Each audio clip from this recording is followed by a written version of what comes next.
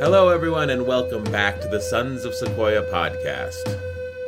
Sons of Sequoia, SOS. Episode 5. Today we're going to be using as a jumping off point Hanlon's Razor. Hanlon's Razor is a philosophical concept that basically states never attribute to malice which is adequately explained by stupidity. What do you think of Hanlon's Razor? Well, I think it's very common. I think people quickly go to malice because it supports their point. But a lot of times, stupidity or ignorance, I'd like to put ignorance in there too. They just don't know, or they know, but they'll go the wrong way. They're not really trying to be evil, or malice is not intended, but they just don't know, or they're ignorant, or they're stupid. They do know, but they're not going to really follow through in the right manner. I think it's very common. I think it's very common because people are doing it. Mm-hmm. Humans, the human element changes logic. That's how I see it. Yeah, and I'm looking now. There's the Wikipedia for Hanlon's Razor.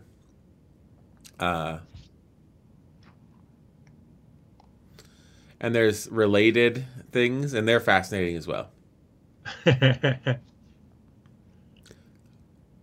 Apophenia, the tendency to perceive connections between unrelated things. I think we saw a lot of that with the QAnon folks. Oh yeah, this happened, so therefore this happened. Wait a minute, there's no connection between those. Mm-hmm. They were saying at Trump's farewell address, I saw this QAnon thing. He was speaking, and if you counted the flags, there were 17 flags. And Q is the 17th letter of the alphabet. Therefore, he was about to arrest Joe Biden and stay president forever. And it's like, I think you're wrong. Yeah, I think that's the whole mandate. That's the whole foundation of numerology. Mm-hmm. Let's see what else is there that's related to Hanlon's Razor. The Dunning-Kruger effect. That one is, I think, very fascinating. Do you know what that one is? Yeah. Again, that's human nature. That's human. The Dunning-Kruger effect is the very, very human nature to where I'm not going to say this very diplomatically, but if you're not very intelligent, you're going to think you're smarter than what you are. And that's dangerous. And if you're very intelligent, you're not going to think you're as smart as what you are. And that's unfortunate. That's just as dangerous, actually, because you're not taking control when you should.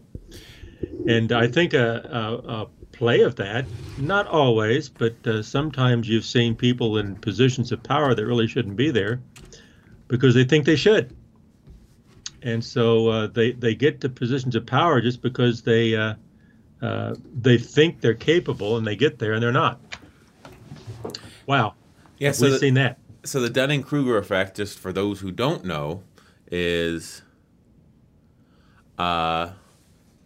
cognitive bias where people with low ability overestimate their skill. And I guess conversely, this doesn't say it here, but people with high ability underestimate their skill. And I think that they say Dunning-Kruger is not about intelligence, it's about ability. So if you're a very successful architect, you'll sort of feel like, oh, I'm a smart guy. I can weigh in on medicine, and I know as much as any doctor. But that's not really your field. You haven't, put in the time and developed ability in that field. So it's not necessarily an issue of intelligence. It's an issue of your ability at something. That's better. That's correct. Well, thanks for correcting me, David. That's good to know, and that's important to know. It's your ability. And you think you're better at something than what you are. That's the Dunning-Kruger effect, mm-hmm. Right? Yeah. Okay. So if you don't have any ability, it doesn't matter if you're smart or dumb. You'll overestimate your ability. Like you're saying, scientists. I've seen this. uh, scientists who are geologists. I shouldn't pick on geologists.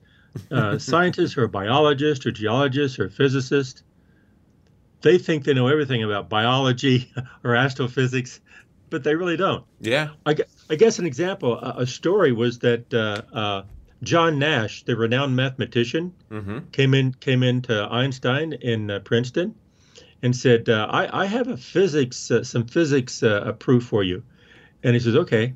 And so John Nash, who's a renowned mathematician, showed Albert Einstein this physics proof. And after he got done, I guess Einstein's comment was, as recorded, was, "You need to learn more physics." Yeah. They're two different fields. Mm-hmm. I guess that's kind of, I don't know if that's really an application of the Dunning-Kruger effect, but I love that because discipline in the fields, when you go deep in a field, you know that field, but be careful about applying that to other fields. You have to learn their field as well. And so I guess that one outlay of that is that if you're sensitive to Dunning-Kruger effect, respect what other people know, wherever they are and whoever they are, and respect what other people can do. Uh-huh. But yes, I think that's true. And yet, I would never respect someone trying to sell me essential oils. And there's this big overlay of expertise. Oh, this oil does this, that oil does that. And I would say, no, it doesn't. I don't have any expertise in the essential oil trade, but I'll tell you right now, you're wrong. uh, I mean, I get upset when I hear that my friends went to a chiropractor. I'm like, you know that chiropractic medicine's not a real thing, right? And they say, well, it's just, it really helps my back. And it's like, yeah, I would stop doing that. It's not. I personally, from what I've seen and what I've read, I don't believe it's a real thing. But I guess if it makes you feel better, it's sort of like, I don't know, retail therapy. It's like, what did you do? Oh, I went out and bought a new pair of shoes. Why? Because I felt down in the dumps. And it's like, that's not a real thing either, but it does help. So, more power to everyone. Well, there is a place. I think there is a place for chiropractic, but you don't want to put it in a place where it doesn't belong. I think that's true, and I guess where I bristle is when they call it medicine. Yeah. I agree. It's like calling the shoe store the pharmacy because you're going to go engage in retail therapy. Like, you may feel better by buying yourself some shoes, but that doesn't mean that it's medicine. Yeah, but then I see, as far as the skill is concerned, I can figure out how to fix plumbing in my house. Probably could figure it out. But someone who's a master plumber, I'm going to trust them way beyond what I can do because their ability is better than what I have. And I think, so yeah, I'm good in some things, but you have to recognize you're not good in that.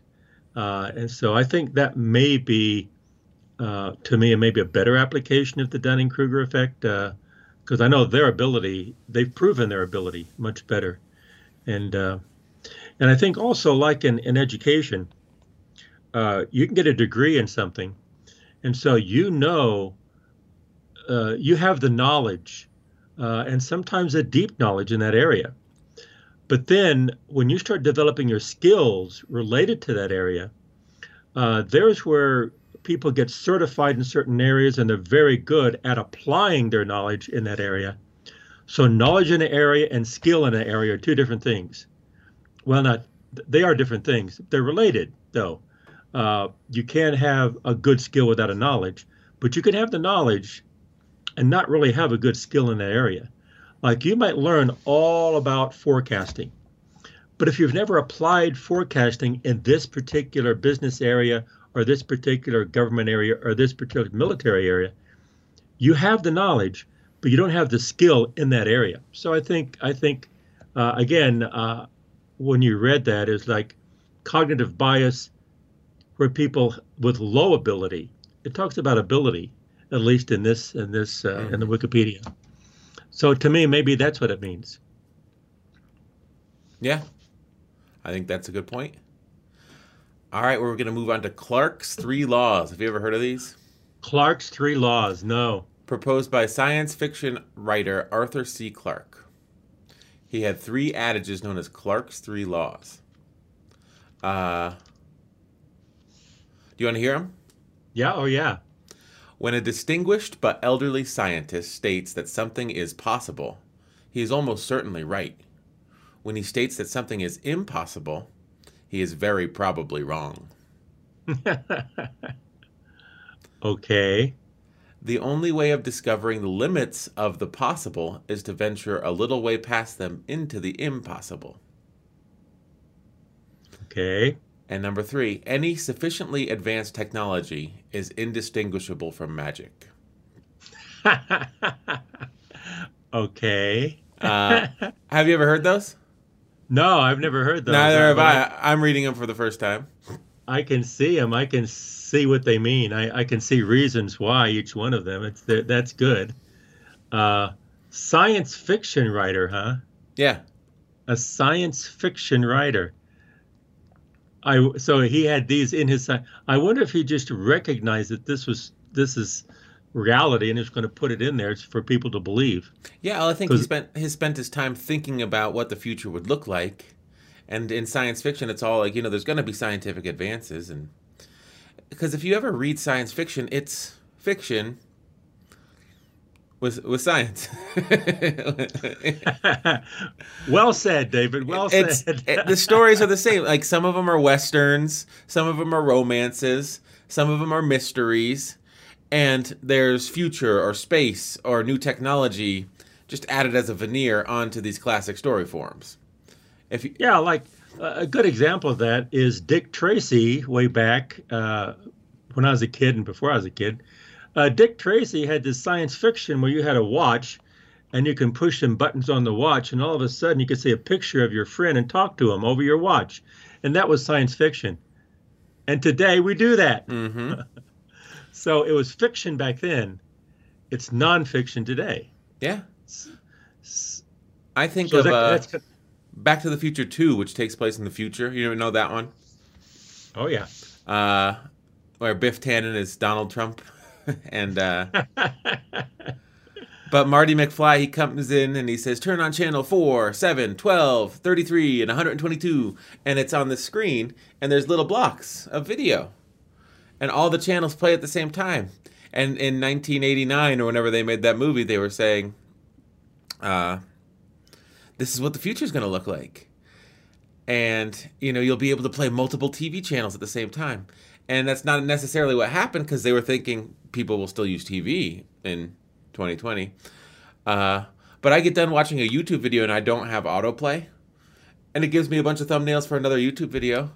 It looks a lot like what Marty McFly was looking at. It's like, okay, your video's done. Here's 12 videos to choose from. And you go and you click another one. It's like, that's kind of what they thought would happen in Back to the Future Part 2. hmm hmm So I think science fiction, a lot of it is, and if you look at Back to the Future Part 2, yeah, there's this time travel aspect, there's this futurist aspect, but it's just a story about, a man setting right wrongs. A man trying to teach his son not to make the same mistakes that he did. There's a lot of themes in there that could be divorced from the whole time travel future thing. The stories, they ring true with people not because there was cool special effects or there was, it was set in a different period of time. The stories are universal. The time is just sort of a setting to hang the story on. Yeah, the time is the setting is the hook, but then the story is something a takeaway, and that's what captures people. That's why people like watching. They can identify with it. They can identify with the storyline, and it means something to them. Now, with Clarke's three laws, I'm looking here. When he states that something is impossible, he is very probably wrong. But there are certain things that are just impossible. I mean, Well, I think when I read that, what I thought, because I pulled it up here, No, what I think he means by that, at least what I mean by that, is that when a distinguished but elderly scientist states that something is possible, usually an elderly science is speaking from experience. Like, yeah, that's possible. Because they've seen things similar. They've seen things that like that can happen. And so they from experience they say, yeah, that could happen.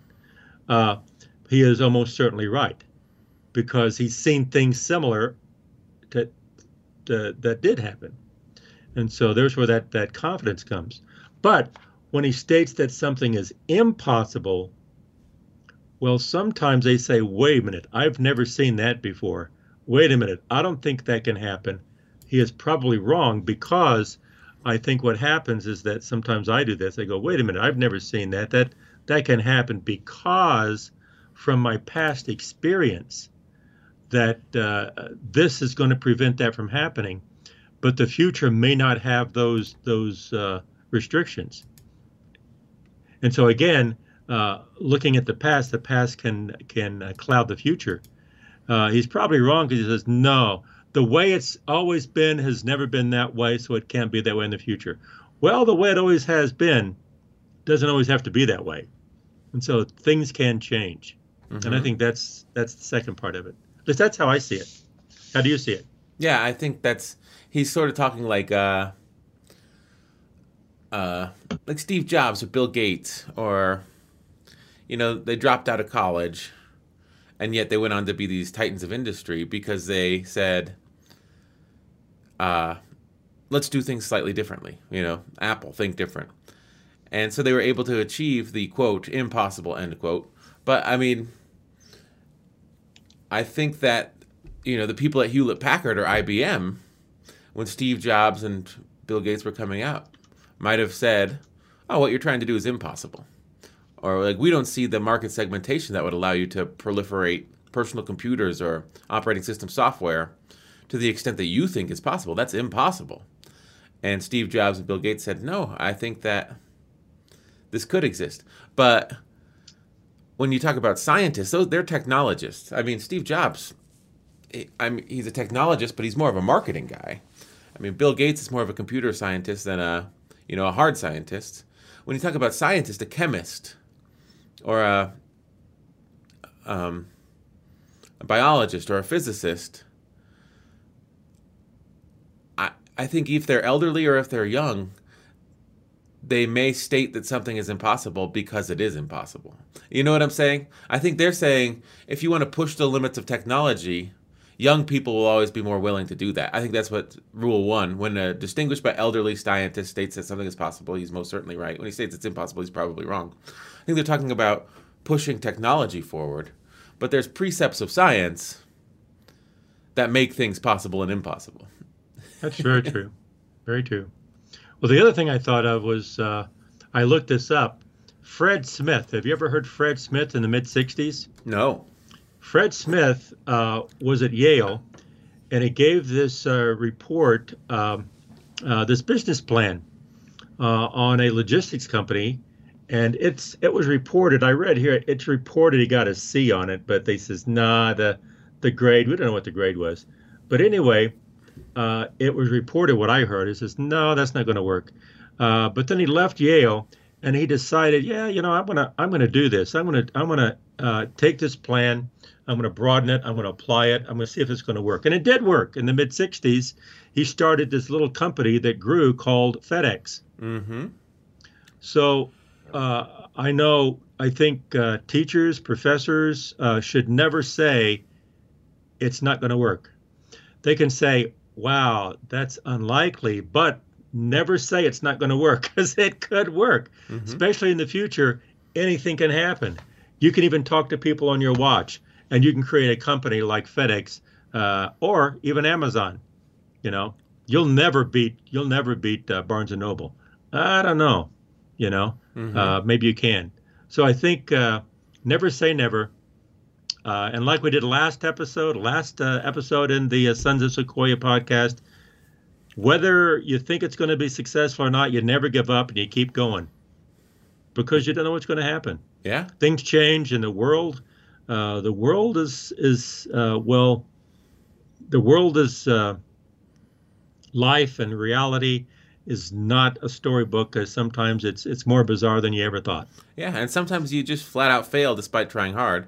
Like I think that in a future movie Tuesday we may talk about Forrest Gump, and you could say, well, what if his boat hadn't survived the hurricane, and Bubba Gump Shrimp Company didn't get all that money, and they didn't invest it in Apple, and he wasn't a millionaire? Like his story might have been different, but I mean, everything works out for him in Forrest Gump, more or less, in the end. But that's why people like the movie. It's a happy story. It's not like Forrest ends up penniless on the road, like with people taking advantage of him. Uh, Although he is penniless on the road for a long stretch of time while he's running. I guess we can get into Forrest Gump in a separate episode when we discuss Yeah. that movie Well, specifically. there's so much in Forrest Gump, and it's a fiction, but I think they're trying to tell a story. I think they're trying to. It's not about what happens to him. It's about how he carries himself through life, and we'll talk about that on future on a future episode. But I think as far as uh, the three laws, the first law, I think it was is I can see reasons why that would be true. Hmm. That if they say it's right, I believe them. But if someone young, that's why you need if you're being innovative and you have a think tank, you need older people and younger people together. Because the older people will say, I don't think that's feasible. The younger people says, yeah, we can do it, we can do it. So they blindly will go where no man should go, Hmm. but sometimes they will. And then the older people will have all this experience and say, well, maybe we need to be careful about this. So they bring feasibility to the table, and the younger people will bring blind vision to the table. I say blind initially, but together they can come together and have something that, hey, that might work that neither thought would work. So I think you need both young and people together at the table if you're trying to be creative and innovative. Yeah. That's number one. I mean, I think you need men and women at the table too. I think that. Have Huh? you ever seen Mad Men? Maybe. It's about an advertising agency in the 50s, and it's all men, and they're trying to figure out how to sell products to women, and it's a group of like 10 men, and it's like, what you could do? You could bring a woman into this conversation. They might offer some valuable perspective. How do you sell, I don't know, tampons or sanitary napkins? It's like, maybe a guy shouldn't be making these decisions because a guy is not the one that's going to be buying these products. But let's move on. Finagle's Law. I have a theory about this one. Finagle's Law is anything that can go wrong will at the worst possible moment. How true. Eh, Finagle? yeah.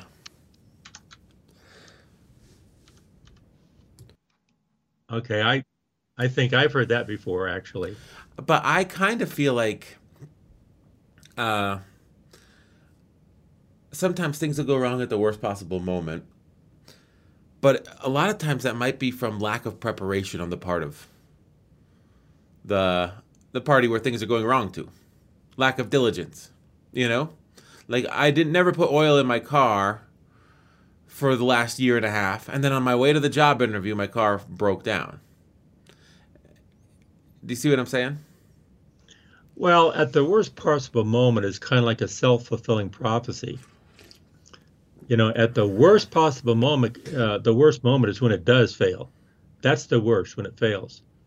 But is it going to fail after it fails? Mm-hmm.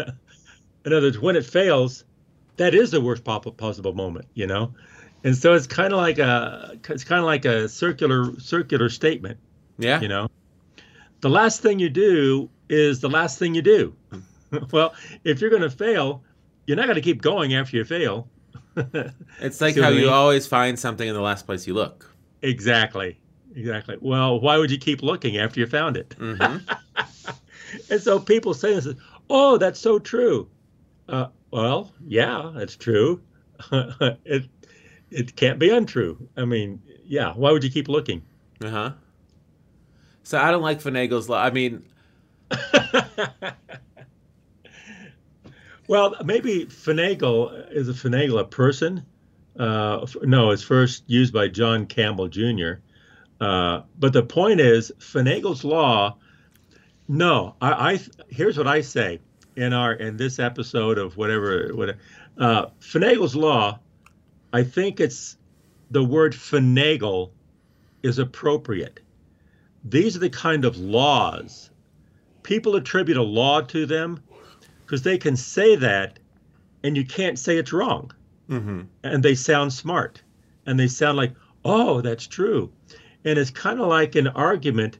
If you say something that's true, that no one can argue against, then you have the platform and you can go on and say something that you want to propose or you want to support. You see what I mean? Hmm. So you're finagling the conversation to your side because you're saying something that nobody can refute or nobody will disagree with. So it's one of many laws that are finagling the conversation to their side. See, I would say if I had a law that was trying to express the spirit of Finagle's law but be more accurate, instead of anything that can go wrong will at the worst possible moment, I would say something that can go wrong will at an inopportune time. That's more, when something goes wrong, it's typically inopportune. It's how do you know it was the worst possible moment? You might be on stage in front of 10,000 people, and the second you step off stage, your belt breaks and your pants fall down, and everyone backstage can see your junk. But but at least it didn't happen 2 minutes earlier when you were on stage in front of 10,000 people. Hmm. So, and you could say that was the worst possible moment. Like, no, it wasn't. I think the Finagle's law is more of like a folksy.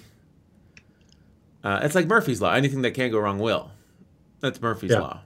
yeah. Yeah, Okay. it's like saying something like if uh, it could happen because it did happen.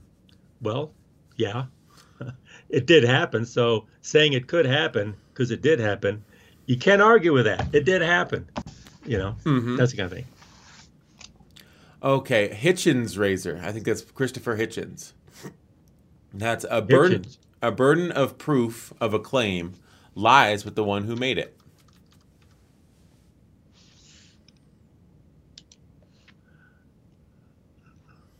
I like that one. A burden of proof. Christopher Hitchens. Let's see. Yeah, the burden of proof. Okay, well, I think that's the approach where you say, I think this is right. Prove me wrong. Yeah. That kind of thing. Oh, okay. Now it's my job to prove that you're wrong. No, it's your job to prove that you're right. Is that what you're saying? Is that Yeah, I you think think that's that exactly what he's saying. actually that's a very common, not a common, but it's a part of argument a lot of people make. Yeah. Uh, Well, I think that we saw it in the election, or the post-election period. There was, I'm going to assert without evidence, that there was massive voter fraud. And it's your job to prove that there wasn't, because I believe that it happened. that's And right. it's like, if you're going to make the claim that there was voter fraud, it's your job to prove that it did happen. It's not Hmm. someone else's job to prove that it didn't. That's right. And actually, this is a very burden of proof. I guess you think of the legal system, uh, and I think this is probably Hitchens razor. Maybe well, I don't know. I'm not a lawyer, but I would say or legal or anything. I say is Hitchens razor the foundation of you're innocent before proven guilty? Yeah. Because the burden of proof is on proving someone guilty. Yeah. You can't say you're guilty. Oh, no, no, I'm not. Yes, you are. Well, if you're claiming someone to be guilty, they have to be innocent and be proven guilty. So is that kind of like is that that? Is that the same thing? Sort of. Yeah, I think so. I think that Christopher Hitchens, he was known for getting into heated arguments with people. philosophical, and what was Hitchens? Who's Christopher Hitchens? He was an atheist? Yeah. Atheist, political critic. That's what it says. So he would often be in heated arguments with people, and they would make, bold claims, and then they'd say, prove that it's not true. And so I think that he formulated this razor to say, no, if you're going to make the claim, it's up to you. It's on you to prove the claim. It's not on me to disprove the claim. And I think that's a good rule of thumb, because proving a negative is very difficult.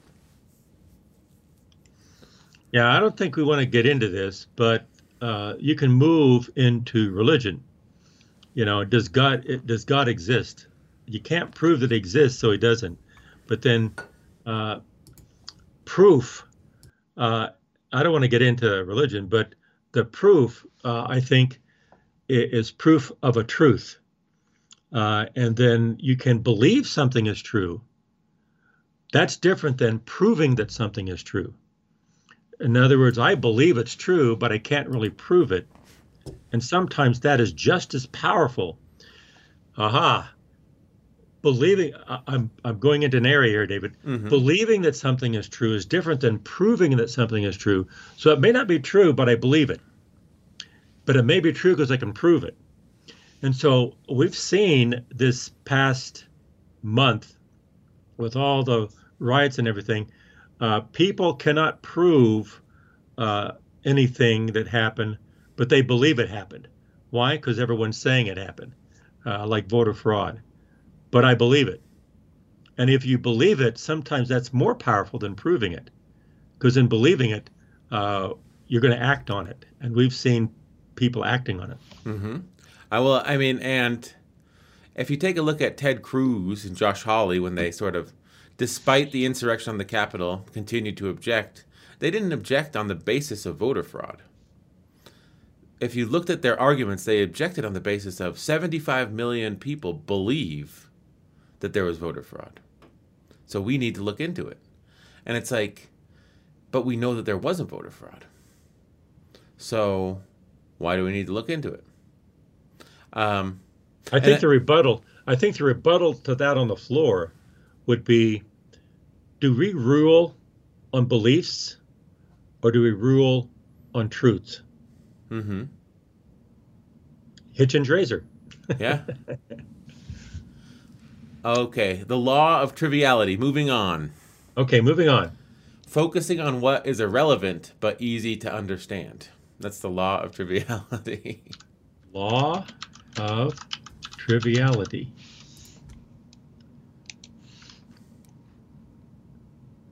(1957). Oh, where's it at?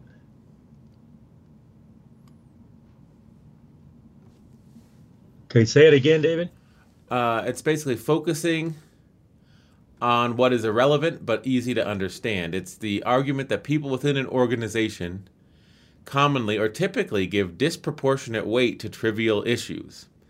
Anyone who's worked in an organization knows that this is, in fact, a law. You'll have a 2-hour meeting to discuss the font on your email newsletter. And you'll choose Arial or whatever, when at the beginning it was Calibri. And you have 5 people in the meeting. Each one is pulling a salary. And you do the back of the envelope math. And you say, that was a $600 decision. Which font to use? And it's not going to make a damn difference in this world which font we choose for our email newsletter. Yeah. We used to say, wait a minute, we're just rearranging, especially when things are going negative, and we start talking about the details that don't matter. Another saying is that we're rearranging the deck, we're rearranging the chairs on the deck of the Titanic. Yeah. We're going down. This doesn't matter. Mm-hmm. It doesn't. You're rearranging the chairs on the deck of the Titanic. So this really does not. It does. It just doesn't matter. I And I so, I think people do that with wordsmithing in the corporate sphere. I agree. Like, oh, we shouldn't say uh, our new initiatives are focused on diversity. We should say they're focused on inclusion. We don't want to make an explicit reference to sociocultural differences. We just want to show that we're inclusive of everyone. So I think it should say inclusion and not diversity. And then someone says, why don't we want to make an explicit reference to it? I think we should be saying this stuff explicitly. That's the only way we're going to move forward. Then you have an hour-long debate, and then 10 people that are pulling down a salary, getting paid to be there. After an hour, they decide, oh, well, you know what we could do? We could say diversity and inclusion. And they say, okay. And it's like, and it took you an hour to come to that decision. It's insane, but I mean, I think you know what I'm talking about. You've been in enough meetings. Oh yeah, I've heard along those lines. I've had problems with those kinds of discussions on do you say the or a reason or the reason.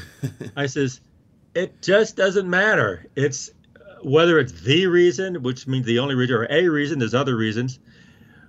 Go for it. Just say, take both out. Just say reason that I'm going to be doing this is this. Is it the reason or a reason? Oh, for crying out loud! Let's just. And I think good leaders. I've been in board meetings. Good leaders, they won't let that happen. They go, okay, stop talking. This is what it's going to be, and move on. Yeah. Sometimes you've got to be a leader and say, okay, knock this off. We're not going to have a conversation about this today. Yeah. I think it's the same in music too. I've known people, and they have an arsenal of gear, and they don't really even know how to play. They got the $2,000 guitar, the $1,000 amp, a pedal board with $5,000 in pedals on it, and they don't have any chops. And it's like, I think they spent all their time buying new stuff and no time with their hands on their guitar practicing.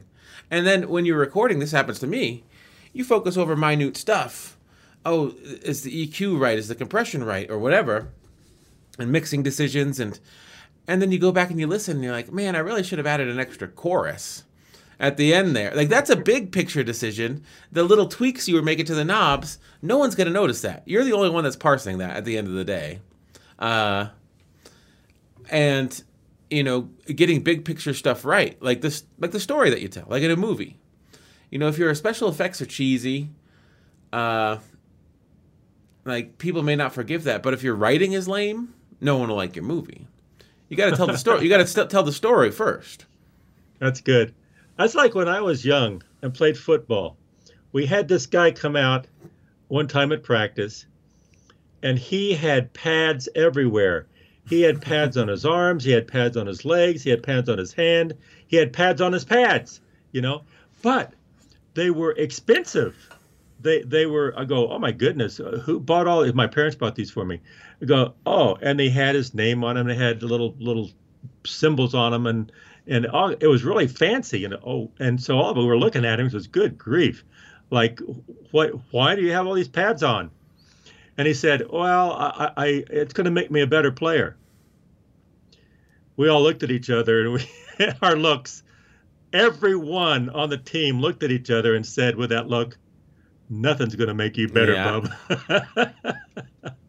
You're not, so basically he was a punching bag because we knew he'd never get hurt. Mm-hmm. So we used him as the punching bag because he was not that good. Mm-hmm. And sometimes people make up for what they don't know with things that they can argue that are trivial. Yeah. Or, like arcane knowledge about something. I used to work with this guy, and he knew that I liked music. And he tried to come with stories, about bands and stuff. Did you know that this band, this happened to them? And I was like, oh, that's interesting. It reminds me of a time when I was on tour, and I was hanging out with this band and that band. And this happened, and he was uninterested by that. And he's like, no, but you don't understand. Like, I knew this story that you didn't. I know more about music than you. And it's like, yeah, but I've done music. Like, I've traveled all over the nation, like, playing music. Like, so it reminds me of my experiences when you tell a story about these bands on the road, because I've been in a band on the road. And and he just wanted to one up me with his knowledge of arcane music trivia. And it's like, okay, that's what floats your boat. Yeah, it's misplaced knowledge. Uh-huh. Misplaced knowledge. Yeah, happens a lot. What was it And a called? lot. It's a sign of someone who really doesn't know what they're talking about. Yeah. Or They're hiding. or just Hiding. trying to relate to you, and you can't relate to that experience of playing a show, but you can sort of find out facts about other people that have played shows, and that Well, it's trying to connect. He wasn't trying to like one up me. It's just okay. like let's connect by talking about music. I love music too. Did you know that Fleetwood Mac played this show here and blah blah blah happened? Like, no, I didn't know that. Why would I know that? Yeah. Well, I tell you, when you have, there's nothing. Well, there's things, but I think let me say it this way: experience is extremely valuable because if like you've been on tour, when you've been there, you've seen that, you know what it's like. And a lot of times I see movies. We'll get back to when we talk about movies. Some of these movies get close to what I do in my experience. I go, yeah, that's right. Or I can say, oh, that doesn't work that way. Because from your experience, you know what it's like. And so having experienced things, you can tell very, very quickly when someone is talking about something that they've really never experienced it. They maybe heard it from somewhere. Like some people are very sound smart because they're very good at saying things that they heard, but they've never really had an original thought themselves. Mm-hmm. So, and sometimes there's where the triviality comes in. If they're a master of trivia, they might sound smart, but when you start getting down in the layer below, they may not know really what all that means. Yeah. And yeah, I think that's true. Should we move on to the next one? Yeah, do you have another one? Newton's flaming laser sword, Ooh, that sounds fancy. also known as Alder's razor, Alder. You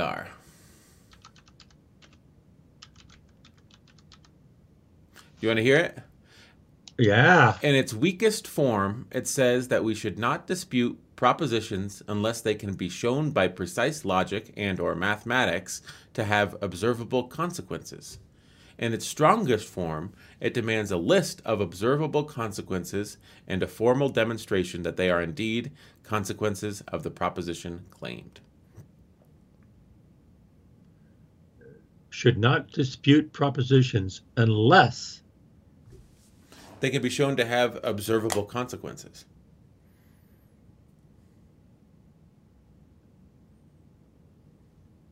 I don't. Wait a minute. I'm trying to decipher that.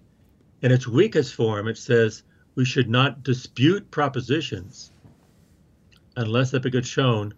Oh, I see. Uh, put your money where your mouth is. Is that what that's saying? Yeah, or like, why have a philosophical debate over something that has no consequences? Ah, yeah. So it's not until, the product of the, differing beliefs will have consequences that it becomes worthy of debate. It says do not dispute. Does that mean people can say anything they want if there's no, if they can't show any consequences? Yeah, I mean, like if I say, I think that in Star Wars, Darth Vader was the good guy and Luke Skywalker was the bad guy. Oh, what does it matter? What does it matter? It's not like if that's true, the film is going to be different.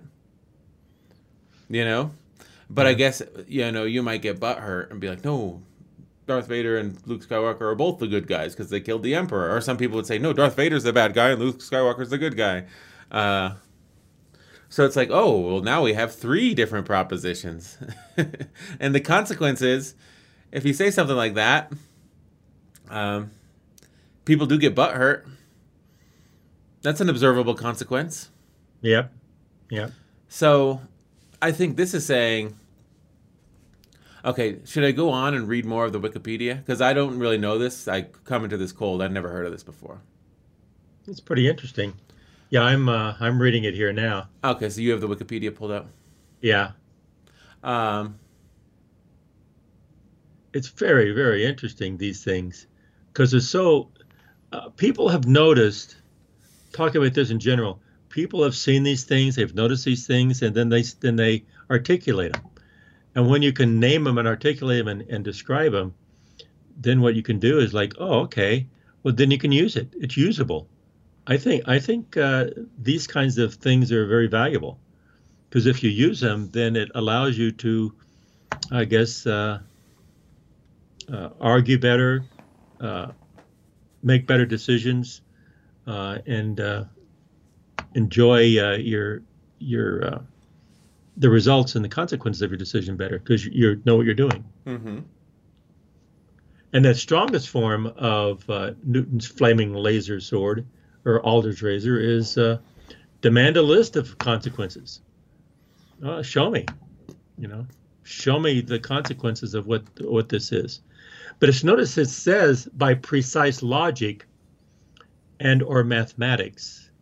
In other words, a certain type of structure, not just argument, not just loose inductive argument, actual, I see, when he says precise logic, I'm thinking of deductive logic, like if then, and if is true, then if A is true, then B, A is true, therefore B. So it's very precise logic, or it's a certain mathematical logic where you have axioms and premises and conclusions. Mm-hmm. So unless you can do that, you really shouldn't dispute any propositions.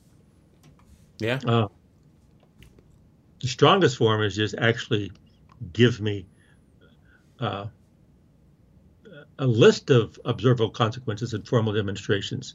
So get away from just the logic or mathematics. Show me the actual results. And I can see here also a corollary to this is they'll show you a result and they'll say it's a consequence and you can argue whether it's a consequence or not. Yeah. Like, no, that doesn't follow. That doesn't follow. So it has to be a direct consequence or result of it, of the proposition claimed, in such a way that it can't happen without the premise.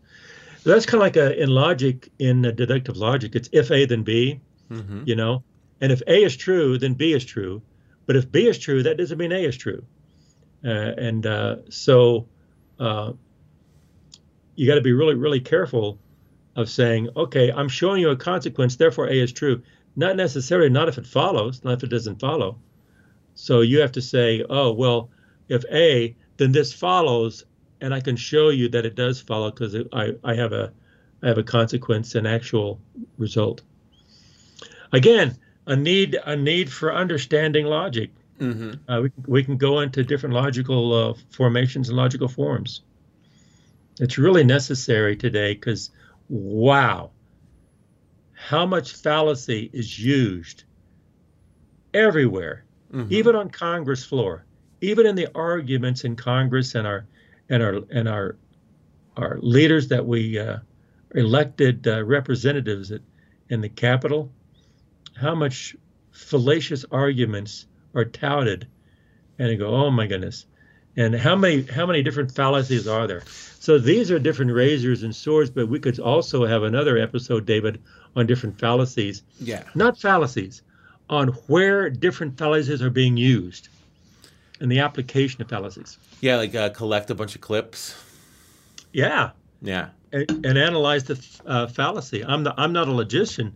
I wish I was, and it would be love to have someone who is first PhD in logic, who is very good at this on the show, and just go through a number of these and have them actually talk about the logical foundation, and then we can talk about the application and also the danger of using fallacious arguments to support a point. Because you can have riots. Well, yeah, you can. I mean, I think the thing is, though, the reason why people use fallacious arguments is that they're a real time saver. And the point isn't winning on the merits of the debate. The point is winning hearts and minds of your core constituency. So, uh, you know, if Ted Cruz is in a debate with Donald Trump and he says, this man has lied every time, and Donald Trump says, lying Ted, you're lying Ted. And people are like, that's so hilarious. He called him Lying Ted. It's like he didn't dispute any of the points that Ted Cruz brought up. Ted Cruz was a champion debater at Princeton on the debate team. Went to law school, graduated top of his class. I mean, he's a smart guy who knows how to debate in a rigorous, formalized debate format. But when he debated Donald Trump, it wasn't a rigorous, formalized debate format. It was who can score the most sucker punches. And therefore, he lost to Donald Trump because Donald Trump is a sucker punch artist. So it's a different arena. Yeah, it's not the same. The rules of the game are different. Yeah, that's reality. Mm-hmm. So maybe fallacious arguments can be extremely powerful. Dangerous, true, but also powerful. And or so maybe the good guys, maybe the good guys and the bad guys, they all use fallacies. But it's like, when do you use them? And it's sort of like, what are you trying to achieve? And would having a measured, constructive debate on logic be appropriate here? Or do you just devolve into fallacy? Because that's what you need. Well, another question is, when do you use structured logic and when do you use fallacious arguments? Because fallacious arguments, maybe when you're working with, like you say, the hearts and minds of a constituency, fallacious arguments used strategically can be much more effective than logical arguments about policy. Mm-hmm. But when do you use the logic of policy? There are times when you need to use that and understand that, because if you don't, the consequences are dire. Yeah. Dire consequences. And you don't want to use fallacious arguments when you're actually putting together policy for behind closed doors to have these results. If the results are direct results of your logic, make sure that you have clean arguments and logic moving forward.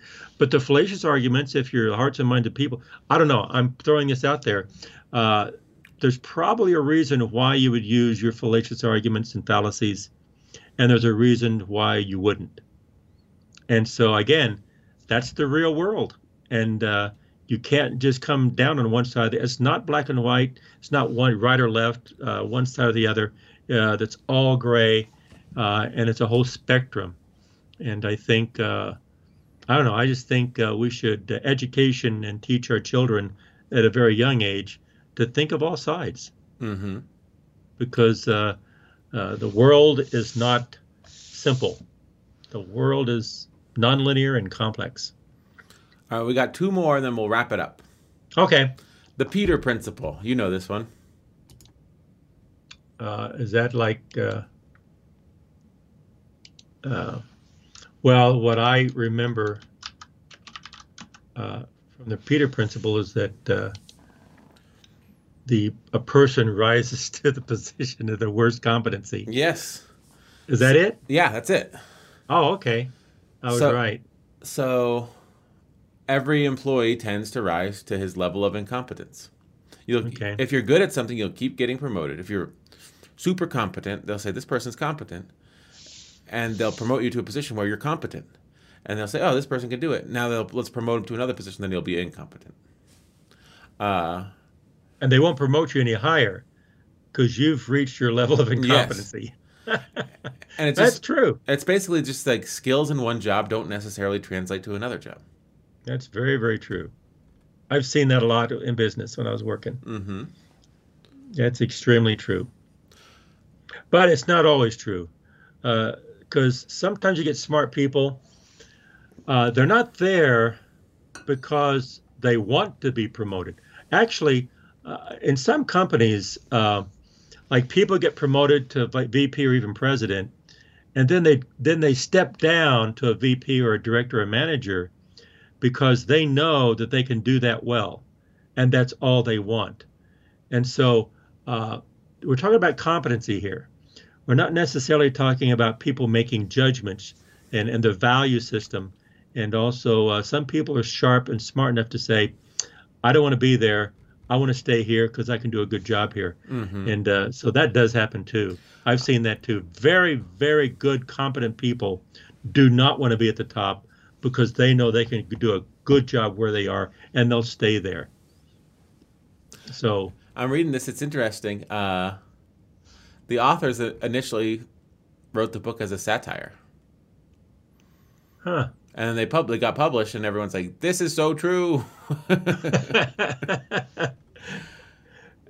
Look, so they used. This is fascinating too. They used their own jargon to describe stuff. So, in chapter 3, they discuss exceptions and then debunk them. One of these illusory exceptions is when someone who is incompetent is still promoted anyway. They coined the phrase percussive sublimation. This is for the phenomenon of being kicked upstairs, but it's only a pseudo promotion, a move from one unproductive position to another. This improves staff morale, as other employees believe they too can be promoted again. Another pseudo promotion is the lateral arabesque, when a person is moved out of the way and given a longer job title. Oh, I've seen that. There you go. We're moving over here, but we're giving you a job title that sounds really, really fancy. Yes. And some people go, oh, okay. Now I can call myself this. Yeah, that's true. You're doing the very same thing or something equivalent, but it's a fancy title. But lateral arabesque. I like that. Don't you feel like good. If you're in a position where you were competent and you get moved to a position where you're over your head, that you wouldn't mind a lateral arabesque, or or even a demotion where you get to resume your old job duties without a loss and rung on the ladder? I've seen it. When I was a young scientist at a lab,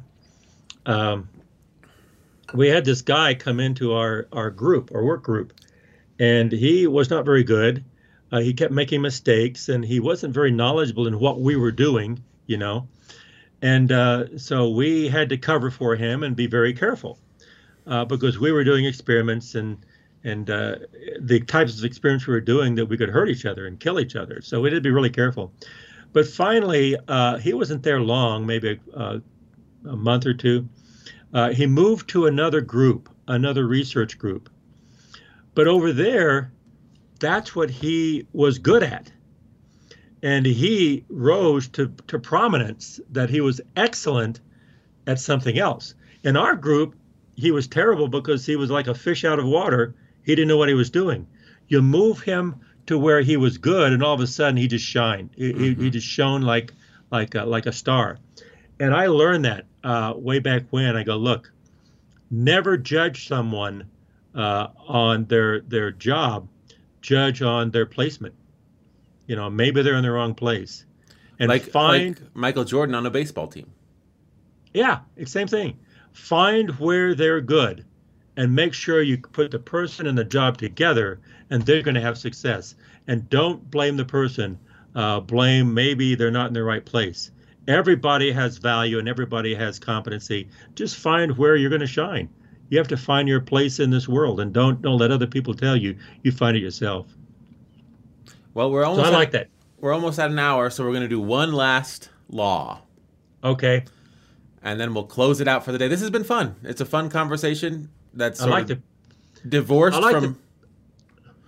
from politics or the news. Just sort of. I mean, we touched on the news a little bit, but I kind of like these episodes we do where it's not just, can you believe what happened in the world? The world sucks. Yeah. It's sort of a way of contextualizing the world. So this last one is Sturgeon's Law. Do you know what Sturgeon's Law is? I've heard the word. Sturgeon's Law states that 90% of everything is crap. How do you spell it? E-R? Sturgeon, like surgeon with a T. Sturgeon. Sturgeon's Law. I'm looking it up. That's exactly what you said. Yeah. 90% of everything is crap.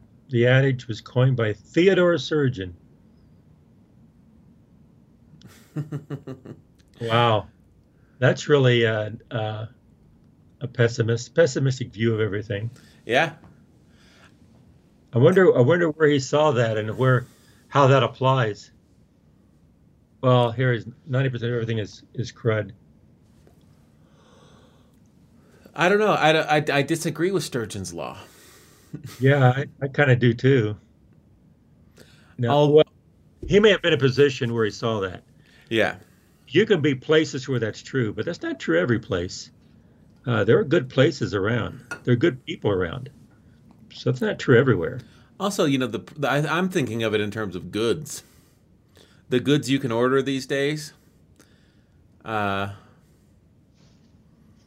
most of them are pretty high quality. I got a pair of wireless earbuds, and maybe we'll put it on the website, affiliate link, Amazon. They're called Boltune wireless earbuds. Let me look them up on Amazon. When I got them, they were 25 bucks. Right now, I think they were on sale. Yeah, they're 29, so I got a 15% deal off or whatever. Um, they function like Apple AirPods, which are AirPods. AirPods are 199. Oh no, 128 with the traditional AirPods. But they're $100 cheaper than the AirPods. I think they probably work just as well, if not better. Uh, I've been using them. They're great. I like them a lot. They were 25 bucks. They're not crap. They're incredible. I have my phone in my pocket. I can talk to someone on the phone. I can listen to music. I can plug in my phone and walk around the house. They weigh 0 grams as far as I can tell. They're not heavy. The battery lasts for hours. So, there's something. They're the cheapest ones, and they're not crap. So I think a lot about like goods. Now, when he says everything, does that mean people and services that you'll purchase and stuff like that? Reading on, I guess people have spun off of that idea and said, yeah, Well, the other thing, they said, well, down here, further down, just within the last decade, they would say, yeah, that whether you're talking about physics, chemistry, evolutionary psychology, sociology, medicine, you name it, rock music, country music, 90% of everything is crap. Well, there's in all of these, we see something really valuable. But what we don't see is everything that was done before we got to something that was valuable. Sometimes you have to go through the weeds before you get the flower. Mm-hmm. Maybe that's what they're talking about. Also, I mean, I think that if you talk about music, that's where I'm most comfortable talking. 90% of everything is crap to me, but not to someone else. It's true. So their 10% might be completely different from my 10% based upon where they grew up, what song they heard when they were a teenager while they were making out with a girl for the first time, or, there's a lot of life experiences that go into music, and they'll hear a song and they'll be like, I love that song. And I'll hear the same song and I'll have it associated with a negative memory, and I'll say, that song sucks. That song's part of the 90%. They say, no, that song's part of the 10%. So, I mean, if you're judging on art especially, it really becomes a matter of opinion. What's crap and what's not. And if you're talking about physics and math, that's kind of my area. Someone could say something wrong. That's valuable because it's on the responsibility of the people who say, no, it's wrong. Why is it wrong? Here's why it's wrong. And a lot of people say things that don't work or they're incorrect, and it makes the other people start thinking about why it's not correct. And when they think about why, it leads them in directions to create something new. And so you say, yeah, it's crap, but it doesn't mean it's not valuable. Mm-hmm. So sometimes when you see something that's wrong, you identify why it's wrong, and it allows you to reveal or to discover why it should be right, and you start moving in that direction. Otherwise, you never would have. And it's kind of like before you can solve a problem, you have to know what the problem is. And so, oh yeah, that's not right. But actually, that reveals something that people are thinking of. No, here's why it's wrong. And then you start moving in that direction and creating something brand new and something useful. So, so yeah, maybe in some areas, 90% of crap is in the eye of the beholder. But I say it's not necessarily useless because sometimes we can learn from other people's uh, Crap. some people's crap is other people's motivation to, to clean it up. And cleaning up the crap sometimes creates some new ways of doing things you never would have in the first place. Anyway, that maybe we're coming up with our own razor here, our law, David. One man's crap is another man's treasure.